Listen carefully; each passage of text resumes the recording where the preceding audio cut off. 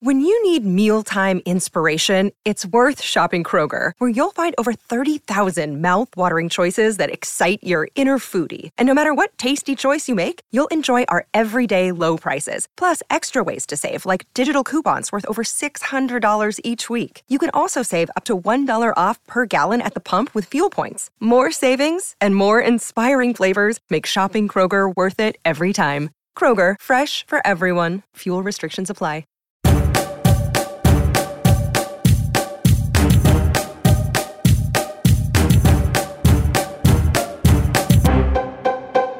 Welcome to the Rapcast. My name is Zarar, and today I'm joined by Raptors Republic writer Kyle Brickman. Hey, Kyle, what's going on, man?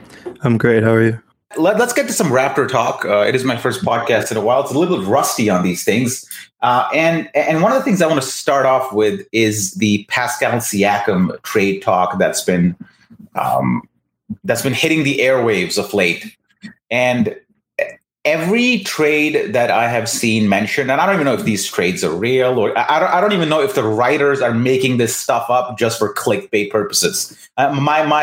My conclusion really is that this stuff is being made up by reputable writers so that they can publish some websites and get some hits. But let's talk about them, because that's what we're in the business to do. So every trade that I have seen for Pascal Siakam results in him being the best player moving in that trade, which violates my number one rule of trading anybody, is that if you're going to get somebody, that guy better be the best player in the deal without question, or maybe with some argument. With the Siakam trade, he's the best player leaving. It's completely unlike the DeMar trade, where it was obvious who got the best player. Here we're losing the best player. So just based on that fundamental principle of trades, I reject every Pascal Siakam trade that's been proposed. Yeah, I'm with you. Especially, I think the one that really started it all was Hollinger, right? In that Athletic piece about, I think he was mostly just reviewing sort of general draft trades, and he mentioned Siakam for Wiseman 7 and 14, which that's not. Once that trade was sort of spoken about by Hollinger, it opened the floodgates to a number of just absolutely horrible ones, which in contrast have made that first Hollinger trade look like that's not terrible. It's not the worst haul you get for Siakam, but my thing is, it's imagine your car breaks down the 401 and you just snap a picture right there and post it on Auto Trader. We're selling it right now. It's his value has never been lower. Even probably since he's at least broken out, maybe not his first couple of years in the league, but since he's broken out, he's never had lower value. And it's the insurance money is coming. You were in there, no one can survive in Tampa in a hotel for an entire year and be mentally okay. No one, and that affects I'm sure if you spoke to Siakam, sure you spoke to Pascal, he would admit oh no, this has taken a toll on all of us mentally. It's affected our games. It's not breaking news to say that being in lockdown in a foreign country and having your fans boo you in your own building, that's not great playing conditions. At least if you're looking to move on from Pascal, maybe give him 6 months in Toronto. Let him play it to the trade deadline. I guess you maybe risk, because I guess the idea would be right now, if you really, as an organization, if you're the Raptors, you really don't believe in Pascal, then maybe you want to capitalize at this moment and not risk him playing that half season and doing poorly. But I'm confident will he become the next superstar? No, probably not. But he's not going to he's going to improve over his performance. And that the level of performance, especially in the bubble in the playoffs, that's unsustainable for really any NBA player. It was very poor. Yeah, and you already touched upon how we are sort of selling him at the lowest point of his value. Even if you look past the Tampa season and some of the poor play there, he's injured. And he's out for 5 months. I think at this point, if you are looking to acquire Pascal Siakam, you have really no incentive to pay a lot because you're looking to get him on the cheap right now for all the factors that you mentioned and the fact that he's injured. So even if I'm trying to think for the Raptors I'm trying to think of a reason why the Raptors would be interested in such a trade.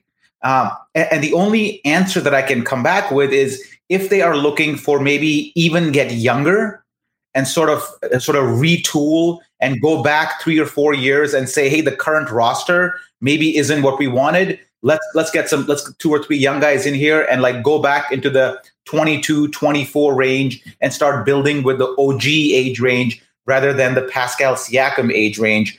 And that makes no sense to me because it's not like the current team doesn't have a contention window which you can sort of frame and try to execute on. This team is still pretty damn good. I mean, sure. I mean, Aaron Baines' experience kind of diluted everybody's appetite. Millions of Canadians were turned off basketball. Right, but I think we're projecting that experience and applying it forward a little bit too much. The idea of getting younger, do you subscribe to that? Do you see any reason why we would be looking to shift our window back 3 or 4 years? Not that I necessarily subscribe to it, but like I understand the thinking. Like, you need a really top level guy to win a championship, and it's been obvious for years now. And like Siakam, there's a chance he blooms, and you know, if you would have tracked his trajectory like in a linear way from the All-Star break 2 years ago, he might already be that player. But as of right now, it probably surprise me if we see Siakam have like an MVP type season. But that doesn't necessarily mean that he's like not worth keeping around. This is a bigger conversation about whether to really blow the whole core up, because Fred is in his later stages of his 20s. Siakam is like, you know, you mentioned getting back into that OG range. So I guess what the Raptors are hoping for right now is either Fred and Siakam are still playing at a high enough level when that player who is the ceiling raiser arrives, whether that be with the number 4 pick, which I'm sure we'll talk about later, or whether that be maybe there's some free agency move. Maybe Masai like finds the next, I don't know, maybe Karl Anthony Towns instead of Minnesota, maybe Beal or Lillard, although you'd probably have to give up big assets to get them. So I guess the hope would be that Siakam and Fred VanVleet like are at a good enough level that when this player arrives, it's instantly a championship contender. And if not, then if you don't see that window, sort of those windows lining up, then maybe it makes sense to move on. Yeah, and that player, that Messiah, when this Messiah will arrive for the Raptors, we don't know who he is. We don't know when he's going to get here. He may get here, he may not get here, but we get a plan for the event in case he gets here. I mean, that seems like a very, very, risky plan to take. I don't know what the possibilities are of the 4th pick materializing into that, or what Wiseman +7 materializing into that. I think going that way is you're definitely getting younger. You're not getting better, and you're not necessarily opening up the possibility of acquiring that player. I think acquiring a player like that can only happen, but usually happens through trade. And if you are looking to acquire that sort of trade, you get the old conundrum that if you package VanVleet and Siakam into a trade and you get like a person who's better than them, well, that person has nobody to play with now, right? So what do you do? So when you look at all these options that are on the table for the Raptors, sort of holding steady, drafting with the 4th, maybe packaging, I don't know, one of the guys up to get somebody else later on in the season when values are a little higher instead of what the COVID season has given us. That to me seems like a more sensible direction. And also, there's no rush. Like I don't see a real need to make this trade now, especially when everybody you ask, the general consensus is that this team really hasn't shown what it's capable of, even with the current roster. Yeah, I do want to mention though.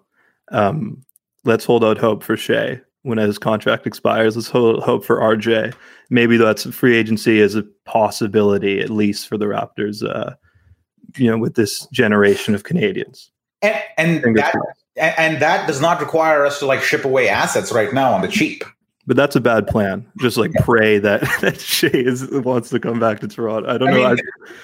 That's the same plan. I mean, that would have been same as when you remember last year when we were kind of all like, Giannis. When's Giannis coming?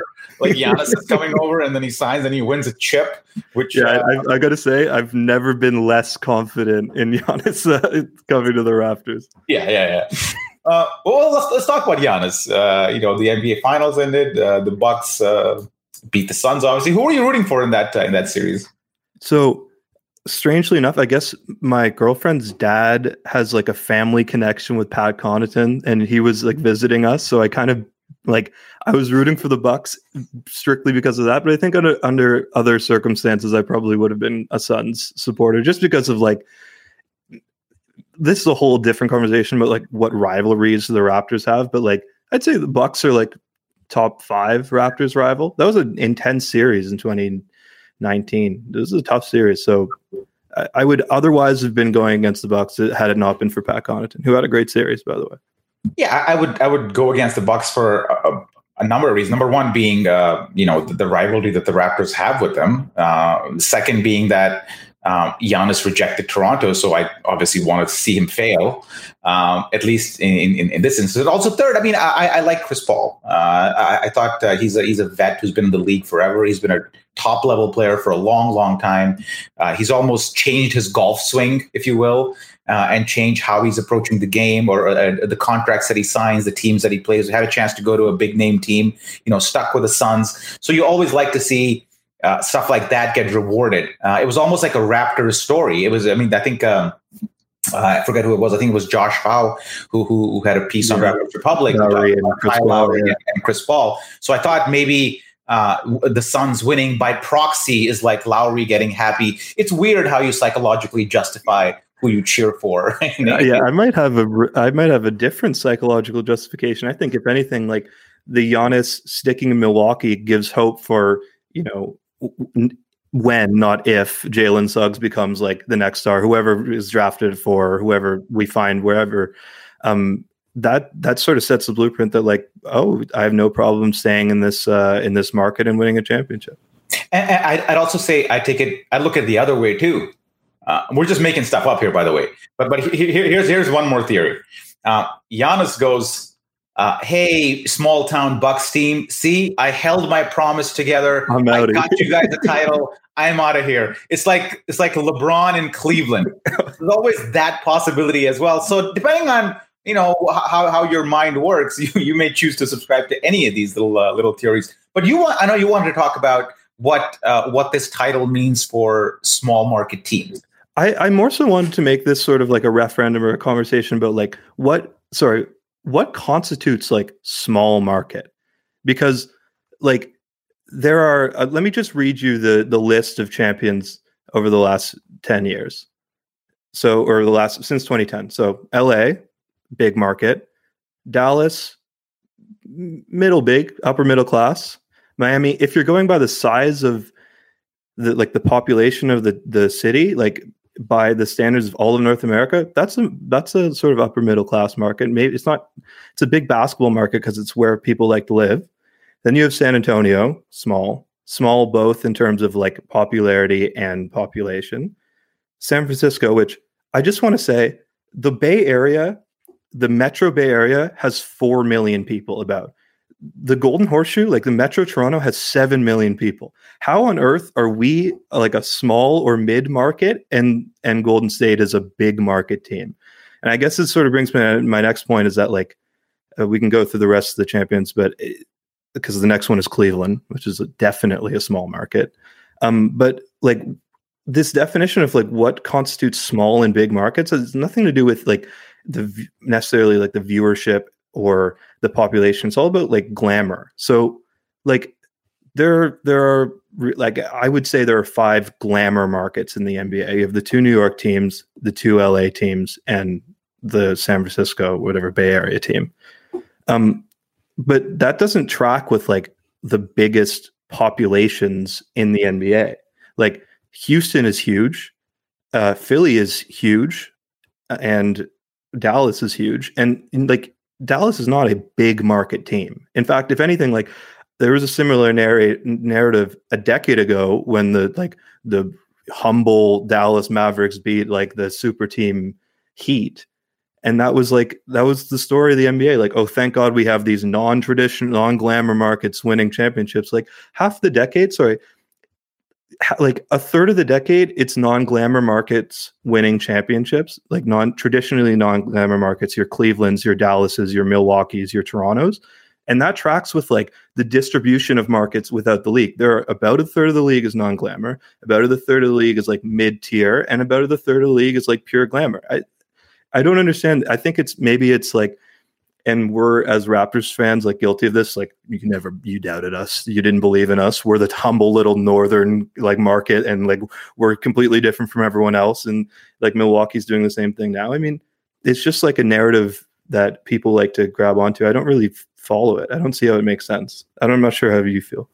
I mean, and as you were talking, I was thinking about the 90s and the 2000s a little bit, and I think the big market teams were New York, LA, Chicago, not even Miami, and maybe you could make a weak argument for Boston, maybe being part of the big market, and I think what constituted a big market team, and I could be totally wrong on this one, is just that NBA players could party there. And those were teams that were able to like give you the Bird exception and spend $40 million on you and give you that contract so you could stay there. So when you have wealth attracts wealth, and you it's a snowball effect, and that market becomes big. And obviously the nightlife and off the court, you have a lot of, as you said, glamour. So, and I think that was historically the case for the most of the 90s, and I'd say maybe a bit earlier than that, 80s as well.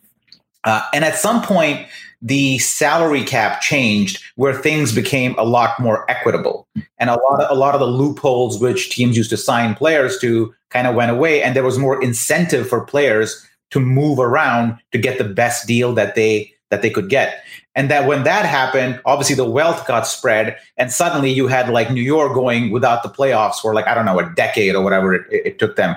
The Clippers were always crappy, but the Lakers also, went through a couple of patchy spots there after Kobe. Chicago after Jordan went through a whole stretch where they did like absolutely nothing. Miami after Zoe and Tim Hardaway went nowhere. Boston was crappy in the early Paul Pierce years. So I think as the salary cap changed, the collective bargaining agreements changed, what defined a big market change, and now we're sort of playing catch up. But I like the way you framed the thirds. I don't think it's a big market, small market. I think it's you are a glamour market. You are a Milwaukee, Toronto, these teams who have stable franchises, stable fan bases, and so on. And then you have the third group where you have Sacramento's, the Charlottes, where you really haven't done much in a very, very long time. But those destinations aren't attractive because of the cities themselves. They're unattractive because of the lack of winning in those cities. And I think if you were a good team in the 90s and 2000s, you still had trouble attracting free agents. But now, if you're a good team in a small market, you will attract free. I think that's what's changed over the years. Yeah, I couldn't agree. And you know what? Not to get like too political, but it's like, wow, it's almost like redistributing wealth like works. It's like that's incredible. Like it's redistributing wealth within the constraints of the collective bargaining agreement. I think if you were to talk about wealth distribution, there's a much better league to look at than the NBA. The NBA kind of sucks at wealth distribution. Wealth distribution is all about the Premier League in England, where all the TV money gets equally distributed into a pie chart for all teams. Compare that to the Spanish league, where two teams who get the most TV audiences get the money. So the socialism argument applies more to EPL than it does to the NBA. The NBA is more of I don't know what kind of political system it is, but it's not pure socialism. Yeah, it's a monarchy. It's like Adam Silver's like complete and total domain. Yeah, go ahead. I'm let you move on to where you want. I wanted to talk about the sort of draft a little bit if you're Yeah, go for it. I mean, let's talk draft. I mean, I'm so tired of even Raptors Republic, to be honest with you, just talking about the same four freaking guys over and over again. At this point, can the draft just come? Like, let me pull on that thread a little bit. Do you find that the draft coverage is just oversaturated, overanalyzed, completely uninteresting, and the draft, there's nothing to talk about, so you talk about the draft, I feel. I will say, no matter what the NBA does, there's still, I'm not sure if you follow the NFL at all, but like 2 years ago, the NFL had a draft presentation. I guess it must have been 2020. It was the first COVID year. And it was just every person, it was like a personal tragedy airing their, like, and it was like, this is so depressing and so invasive for these young men. Like, I can't imagine that, like, because the viewers aren't down. I would be in disbelief if this like 20-year-old kid is like really loving the story about how his dad died or something on the most important night of his life. So I will say, like, no matter how bad the NBA draft coverage gets, like, that is the low bar, and like we can never stoop below that point. I know it reminds me of like the Westminster Pony Dog Show. You know what I mean? Like, they just trot him out, talk about him, does a little walk, goes away. I mean, here we talk about his numbers and all that.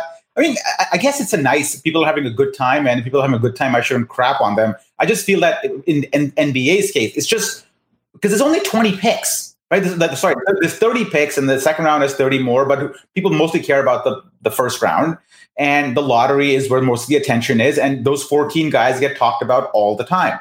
And in this year especially, I mean, it's Jalen Suggs. I mean, I guess that's the guy that's going to drop to us at this point. What are you thinking? Is there any effort that the Raptors should be making in moving up or down? How do you think they should handle this one?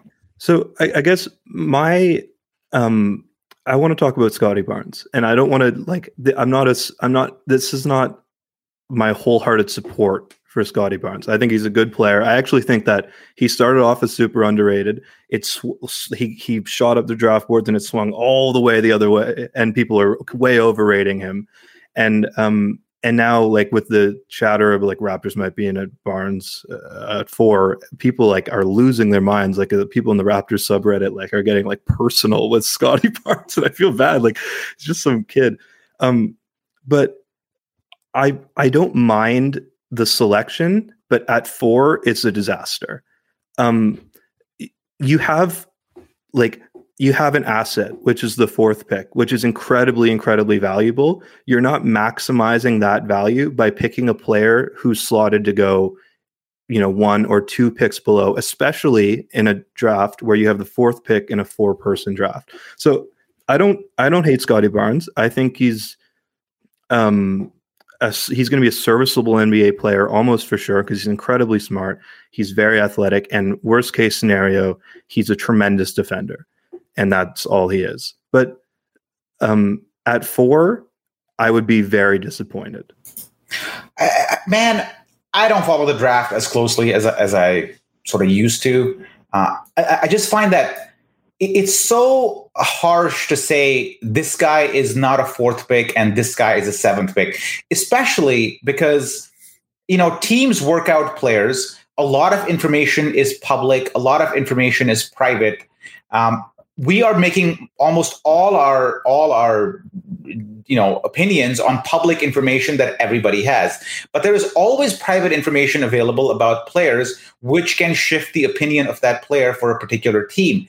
Maybe the Raptors have that private information. Nobody ever is surprised when the Raptors go for somebody out of the blue in the 2nd round and they pick him and he turns out to be a pretty good player. OG, Siakam, or I think OG was late first. I don't know what he was. And Norm Powell come to mind, right? Nobody's like, oh my God, you could have had this guy at like the 38th pick and you got him at the 29th pick. Nobody cares. But from the 4th to 8th, there's like oh my God, you could have gotten him later. I think that's sort of misleading because there may be information that teams have that they are not sharing, or the Raptors have that they might not be sharing, that makes it worth their 4th pick. So I don't necessarily have an issue. And can you imagine like trading down to the 7th or 8th pick, hoping to get Barnes, and he gets snatched by somebody else? Bird in a hand is worth 2 in the bush. Yeah. So I guess the only, and I'm with you, I think the only options trading down is Orlando at 5. And like, you could do OKC at 6. That's pushing it. I think that if you do OKC at 6, you do so thinking that the Magic are at 5. We know their profile, like we know their draft profile that they prefer. They like guys who are big and strong and athletic and maybe aren't the most polished. And that sounds like Jonathan Kuminga. And Jonathan Kuminga's player comp, I'm sure, is something similar to Jonathan Isaac and other players who are on the Magic. So you trade to 6, maybe you just like sit there and pray. And by the way, the Raptors have connections in the Magic front office.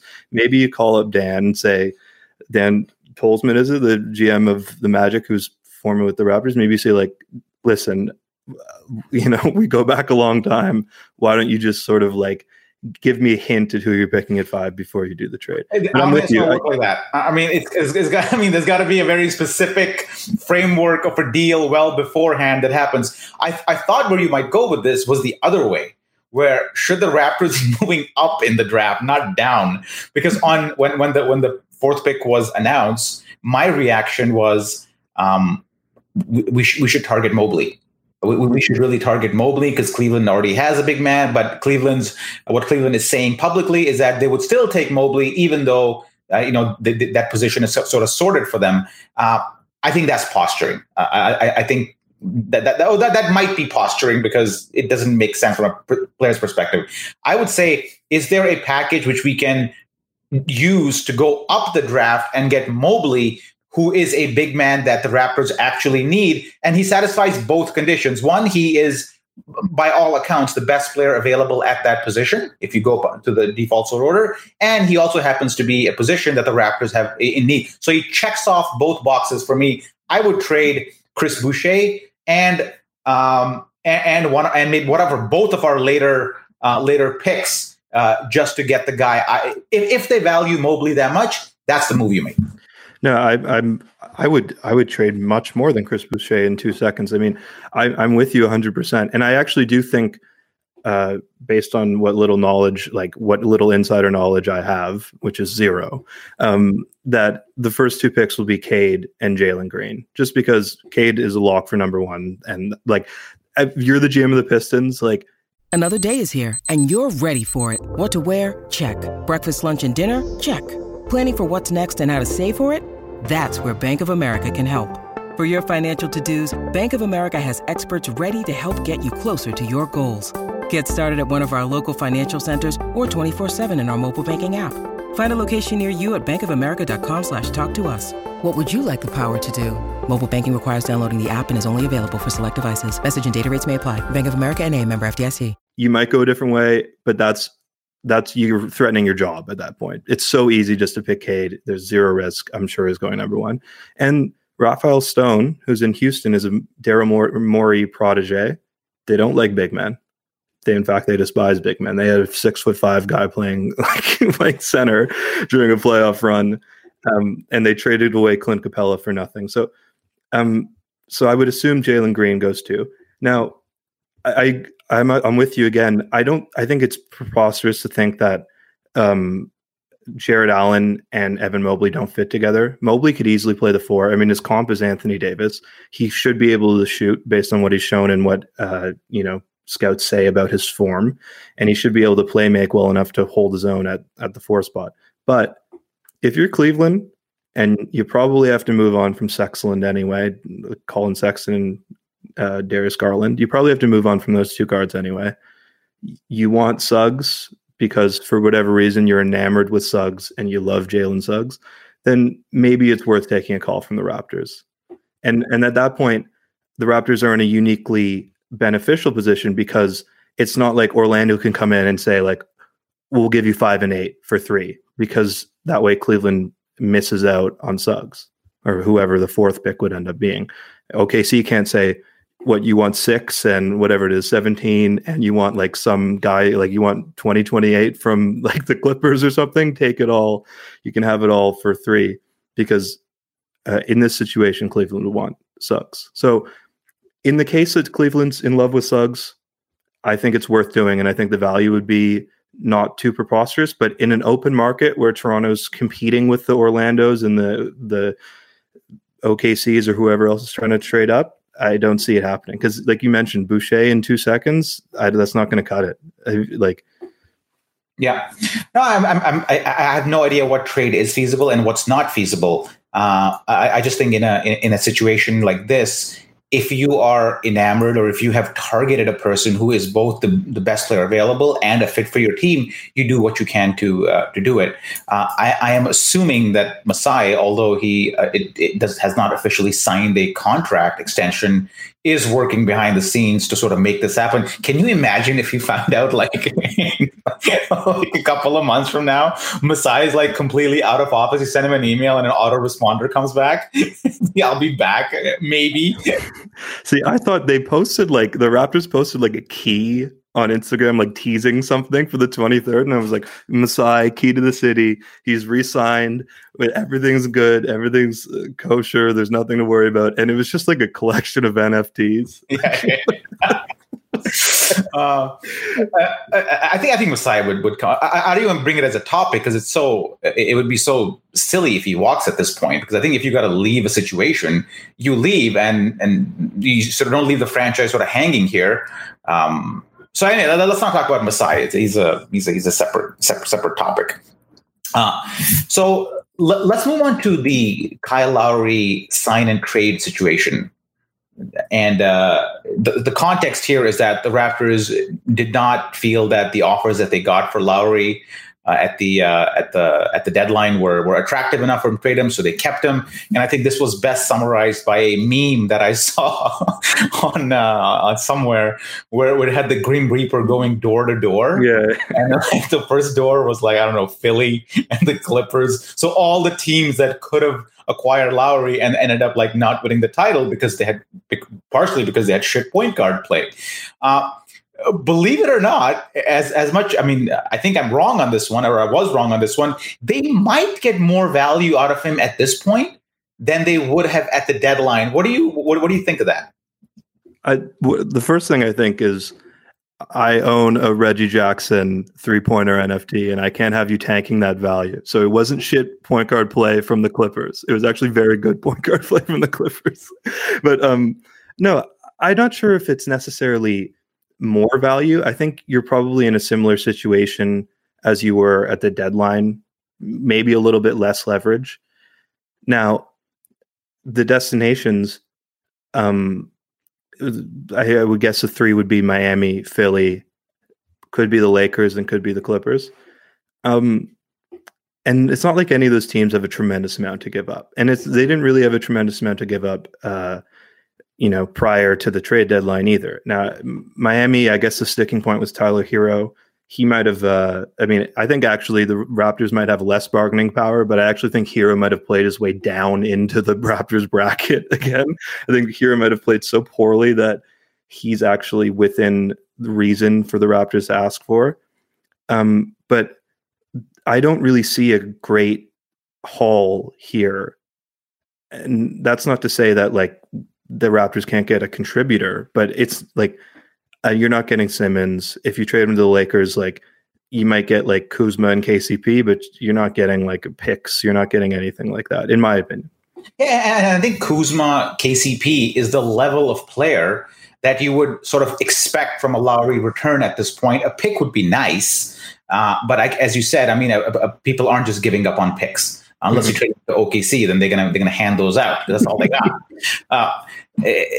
I do feel that the number of teams that you can trade Lowry to at this point increases just because you can mix and match. You can match salaries and do a lot of arithmetic to kind of get to find more teams who may need him. Whereas at the deadline, it was sort of limited to 2 or 3 buyers who had shown some interest in the point guard position.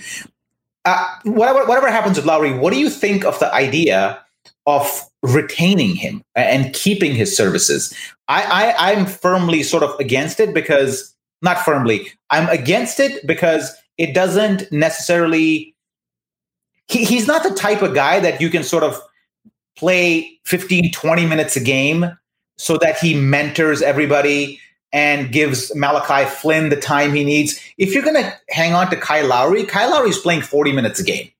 Right. He's not, that's what he does. He doesn't know any other way to play the game. So he's not a guy you can bring on in a part-time role for mentorship purposes. He only knows one way to play. That's my main reason why I think Lowry probably isn't a great fit in Toronto, as much as it pains me to say that. And that time is better invested, because the most valuable thing in the world is in the NBA is minutes. And you got to give your minutes to people who you hope will be part of your long-term future. And right now, that looks like it's Malachi Flynn and Gary Trent Jr. and those guys. So that's my rationale for looking for a Lowry trade. What do you think of keeping him? Does that make any sense from any angle? I think, I have to stipulate, if they take Suggs, then absolutely not. I mean, Suggs would mean that you have, Van Vliet, Suggs, Lowry, Flynn, and Trent, all guys who can only play the guard spots. And you said Lowry's going to demand, or he's going to play 40 minutes a game, and that's not because he's a selfish player. I'm sure he would accept a role like that. He's just too good. You can't, Nick Nurse and Kyle Lowry have an established relationship, and the Raptors aren't the type of organization to just go full tank unless it's the last 2 weeks of the season and everyone's resting. There's Lowry isn't going to accept 38 minutes a game, he's not going to accept 15 minutes a game, because his play is going to dictate that he's going to play 38 minutes a game. He's that type of player. So yeah, there's just not room for him. And you're right, Flynn, it's not just Flynn's minutes, it's Trent's minutes. It's if they pick up someone in the second round, because a lot of the second round targets are going to end up being guards. So you get typically in the second round, you'd be looking for a very specific skill. And oftentimes there are basically shooters who have zero other skills who fall to the second round. And those are sometimes the highest value to players to pick up in the second round is this guy he's from Utah. He's 6'4". He can only shoot. He does nothing else, but we'll take a flyer on him. Those types of players. So I can see the sort of mentorship role suiting him from a character perspective, but he's too skilled at this point. Yeah, and I think Blake broke down in his Athletic article, a lot of different sign and trade situations for Lowry. So so regardless of whether we're able to move him, I think we can all agree that the interest in Lowry in general has increased since the trade deadline, because people have kind of seen that it's important to have good point guard play, good leadership on the court, and talent alone sort of isn't enough. And Philly, to me, is, you talk about irresponsible. It was irresponsible for them from a management standpoint not to trade for Lowry. What was it, Maxey they were hanging on to, or whatever it was? I mean, Thibault maybe. Yeah, well, you make that trade as much as it hurts, because if you want to get value, you got to give up value. The Raptors know that best when they traded Valanciunas for Gasol, and it was in a trade. It's always in all good trades, both teams benefit. Philly was looking for a deal where only they benefit. That's not going to get you anywhere. And I thought that was a very poor decision on their management's part. But you know what, man, F Philly. Who cares about them? No, I think also not only did it show from a general they lacked talent perspective of the point guard position, but just it perfectly encapsulated that last game. Embiid had 7-8 turnovers. No one could get the ball to him in the post. They didn't have anyone who could throw a little entry pass. He couldn't duck in quickly and get the ball. I can't being a Raptors fan for my entire waking life. I can't tell you how many times I've seen Lowry pick the ball up and at half court throw a really long dart into a guy who just sprinted down the floor, and it is in good post position. They could have used nothing more than specifically Kyle Lowry, but I just don't see. I mean, if Morey calls tomorrow and calls Ujiri tomorrow and says, "We'll give you Maxey straight up for Kyle Lowry," I'd prefer Kuzma and KCP to that. And if that's on the table, then that's probably the best offer they get. Well, at this point, you're going to lose him for nothing. Mm-hmm. So any offer is better than no offer. So I would take whatever's on offer for Lowry. But I think he's the type of guy he would almost rather, if it's going to be because there are only a certain number of teams that need a point guard and are winning teams. And he's the type of guy that I'm sure he'd rather stay in Toronto. And even if it means like he's playing 10 minutes a game, than go to like, I don't know, Sacramento, or that's a bad option because they have two guards, but a losing team that is just going to throw a whole bunch of money at him. All right, man. Let's round this off with one more topic that we had identified. Bradley Beal is a guy who's like, it seems like he's been on the trade market for like 20 years. Is he ever not been on the market? Like even when the Wizards were good, he was on the market. So I don't know exactly what's going on with Beal. The Raptors always get linked with him for whatever reason, even though there's been no like. I think Ujiri made a call to inquire about it like last year, and since then, like it's a trade people love talking about. To me, that trade is like you got to give up too much so that when you get him here, there's nobody to play with, unless the Wizards are willing to are looking to get younger and want to deal in picks and these sort of things. What's your take on the Beal situation? Yeah, I just want to first off, it's just hilarious. Like the Beal rumors started right when they're a winning team, and it's like we got to move Beal to like build around Wall. We need to get Wall more help. Beal's this like young asset. Let's go get a star for him. And then just last year, it's like we need to move Wall to build around Beal. Wall's got to get out of here. We need to get Beal some good co-stars. Yeah, I mean, like, and this goes back to an earlier conversation we had about the quality in the league. Like, okay, put Beal on the Raptors. Let's say it's Fred, 4, and like a whole bunch of picks, a tremendous amount of picks, like enough to make you like sick to your stomach thinking about like 10 years from now, I'm going to be watching this Raptors team. I can't believe it. Like even then, is that a team that's like guaranteed to win the conference finals in the East? To me, like I'd probably still take the Nets over a Beal, OG, Siakam core. And I think they play the Bucks pretty closely. I think they play whatever iteration of the Sixers we see, whether with or without Simmons, pretty closely. I think they play the Celtics pretty closely. And that's not even to mention Heat, Hornets are getting better. Like there's just a ton of talent in the East right now. It's not really the time to make a win now move. And that applies to Lillard as well. And I know, like, I'm sure every NBA fan base except for the Trailblazers fans are coming up with fake Damian Lillard trades to try to entice maybe the GM's browsing like the back pages of Instagram and sees like your Lillard jersey swap. Nice graphic, must be a nice trade. But I mean, I just don't see. You're right. You're probably giving up 2 of Fred, OG, and Pascal for either of those guys.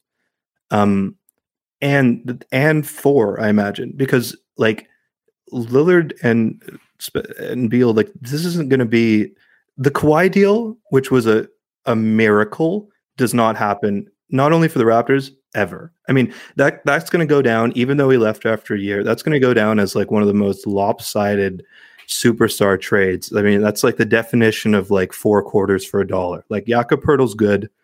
DeMar DeRozan had 2 serviceable, slightly below all-star years in San Antonio. And it was a late first-round pick they acquired. Like, that doesn't happen. It was a miracle. So with Beal, man, one of the strikes against Beal is that he's been in the league for a very long time. He's been around for a while now. And it's not like he's always had crap teams around him. The Wizards have had some decent units with him and Wall that should have done better in the postseason.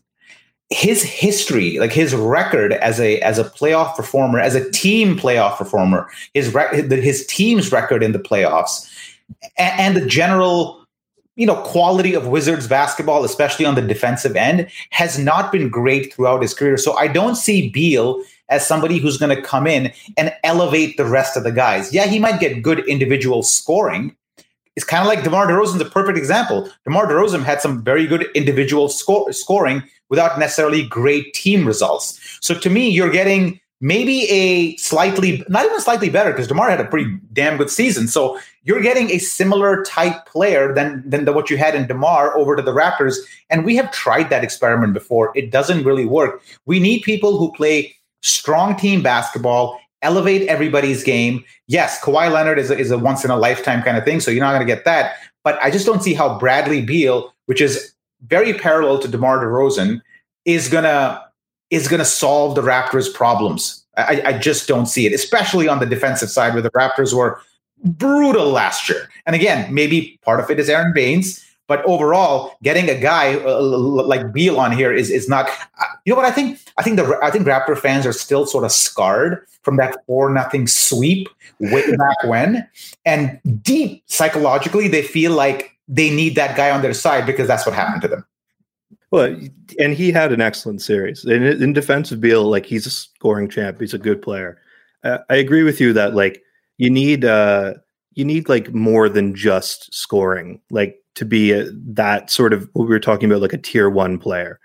You need more than just scoring. Like, every single player that you would say, no doubt, I can win a championship with this guy being my best guy, is either a scorer and a great like setup man, playmaker, a scorer and a great rebounder, a scorer and can play excellent defense, etc. So Beal might not be that guy. I think there is something to be said about avoiding the purgatory, which is like, where whatever the Hornets and the Pistons prior to this year have spent the last decade in, which is like good enough to challenge for the 8th seed, bad enough to, potentially be in the lottery and jump up a bunch of spots. That's just not a good place for your organization to be. So I want to see some drive, I guess, like whether that means getting way younger or going for a win now move. I might be on board for that. Maybe not Beal, but